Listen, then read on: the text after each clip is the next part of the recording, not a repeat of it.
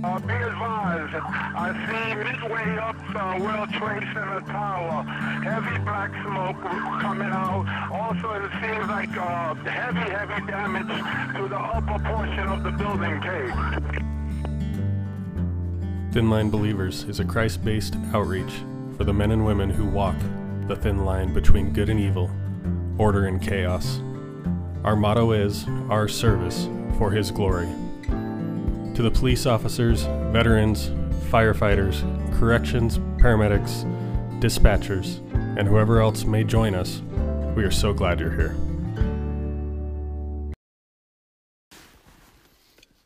Hello everyone, welcome back to Thin Line Believers podcast.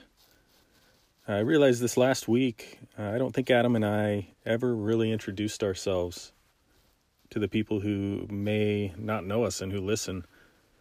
There's a broad range of people who listen to these podcasts from different departments, different agencies that may not even know each other. So I want to take the time just to kind of introduce myself a little bit at the beginning here and let you know who I am and the voice you're hearing. My name is Steve Chancellor. I've been married for just shy of 10 years and have 3 beautiful daughters. My wife, Corey, is a therapist and absolutely my best friend in the whole world. If you need somebody to talk to about trauma work or just in general, she is gifted as a therapist and does some amazing things in that field. So I guess that's a little plug for my wife and her business. I've worked for the Salem Police Department for 15 years now. During my time there, I've worked patrol, downtown bike team, as a detective for the last 4 years. I've been a member of the tactical negotiations team for 4 years, and I'm currently a member of our SWAT team as a sniper, and I've been doing that for about 7.5 years now. Aside from that, and obviously most importantly, I'm a follower of Christ. So I'm trying to think of a topic this week, and I decided on contentment and perspective. I think that comes into play with this time of year and how things are. This time of year, it's easy to lose perspective and to not be content with today. Many people are saying, I can't wait until tomorrow, next week, next year, around this time of the year. They're saying this trying to look past a problem, anxieties, or other things in their lives. What if we control our thoughts, our anxieties about today? What if we were able to do that? Obviously with Christ's help in our relationship there. Someone much smarter than me once told me, if you're living for tomorrow, you're missing today. You're waiting for your life to pass by.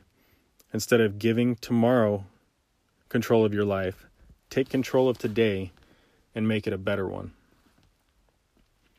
What can you do to make your life about today so that you don't miss it? I look at my 3 girls and find myself in that place that I heard so many people talking about growing up. You know, saying, where did the time go?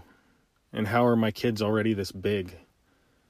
My wife and I were looking at old videos and photos the other night, and I found myself just scratching my head and wondering where those little kids went and how fast they are growing up and not wanting to miss today in their lives and being a part of it and being present and bringing, Christ's love and Christ's presence into their lives as they grow each day. Inherently, our careers and callings already pull us away from our families enough. Let's not miss any more of today than we already have to. If we are putting so much faith in tomorrow or the future bringing us something good or fixing a problem we are in, why can't that faith fix what is happening today? Why does it have to be that that'll happen tomorrow? Ephesians 2:8 says, For it is by grace you have been saved through faith. And this is not from yourselves, it is the gift of God. If we use that grace and that faith today, and that gift that the Lord has given us today, I mean, just think about what that can do and how that can change, whether it be our anxieties or a problem we're struggling with. Why do we continually put that faith in that tomorrow is going to be better, only to find that tomorrow we find that same thing waiting for us, only to have missed the day before?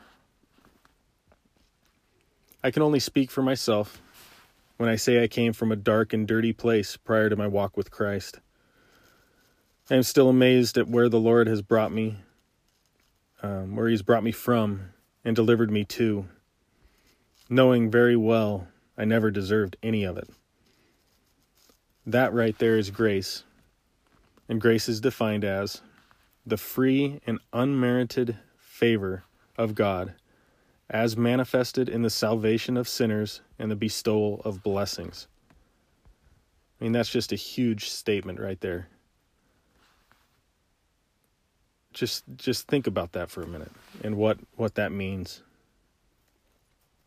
How often do you get on your knees and pray in that moment when you're struggling? I mean, it's easy to say a quick prayer while driving or in your head without purpose about something that you're struggling with. But to sacrifice your time to bring your anxieties, worries, and problems of today to the Lord as they are happening. Can you even remember the last time you got on your knees and prayed? Matthew 6, verses 33 and 34.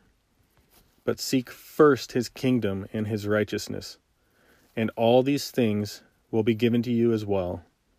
Therefore, do not worry about tomorrow, for tomorrow will worry about itself. Each day has enough trouble of its own.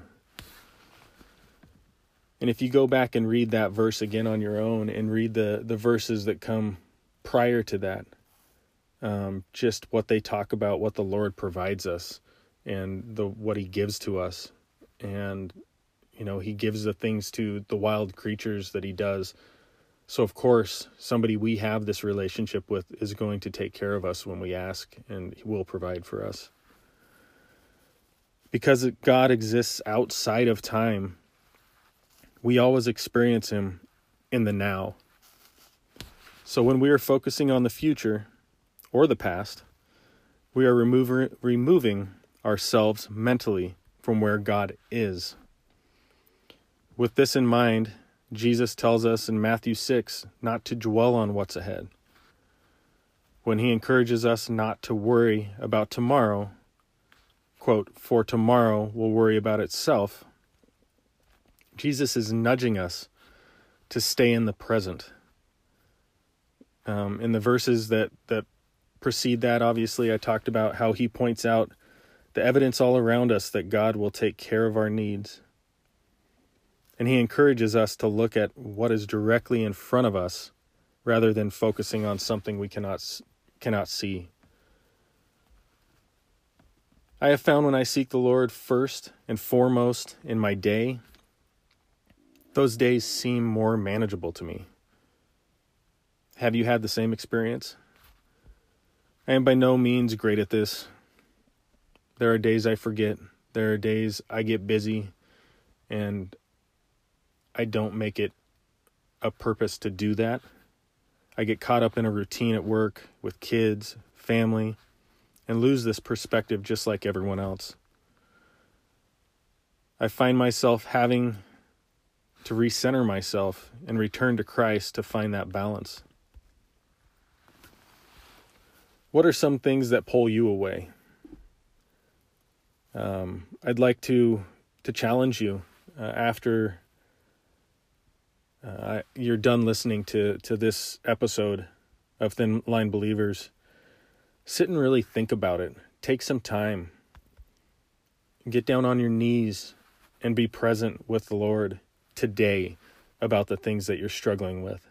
about your anxieties, problems, things at work, things with family, whatever those may be, that you may be looking at those things and thinking, tomorrow it's going to be better. I just need to get to tomorrow. I just need to get to next week.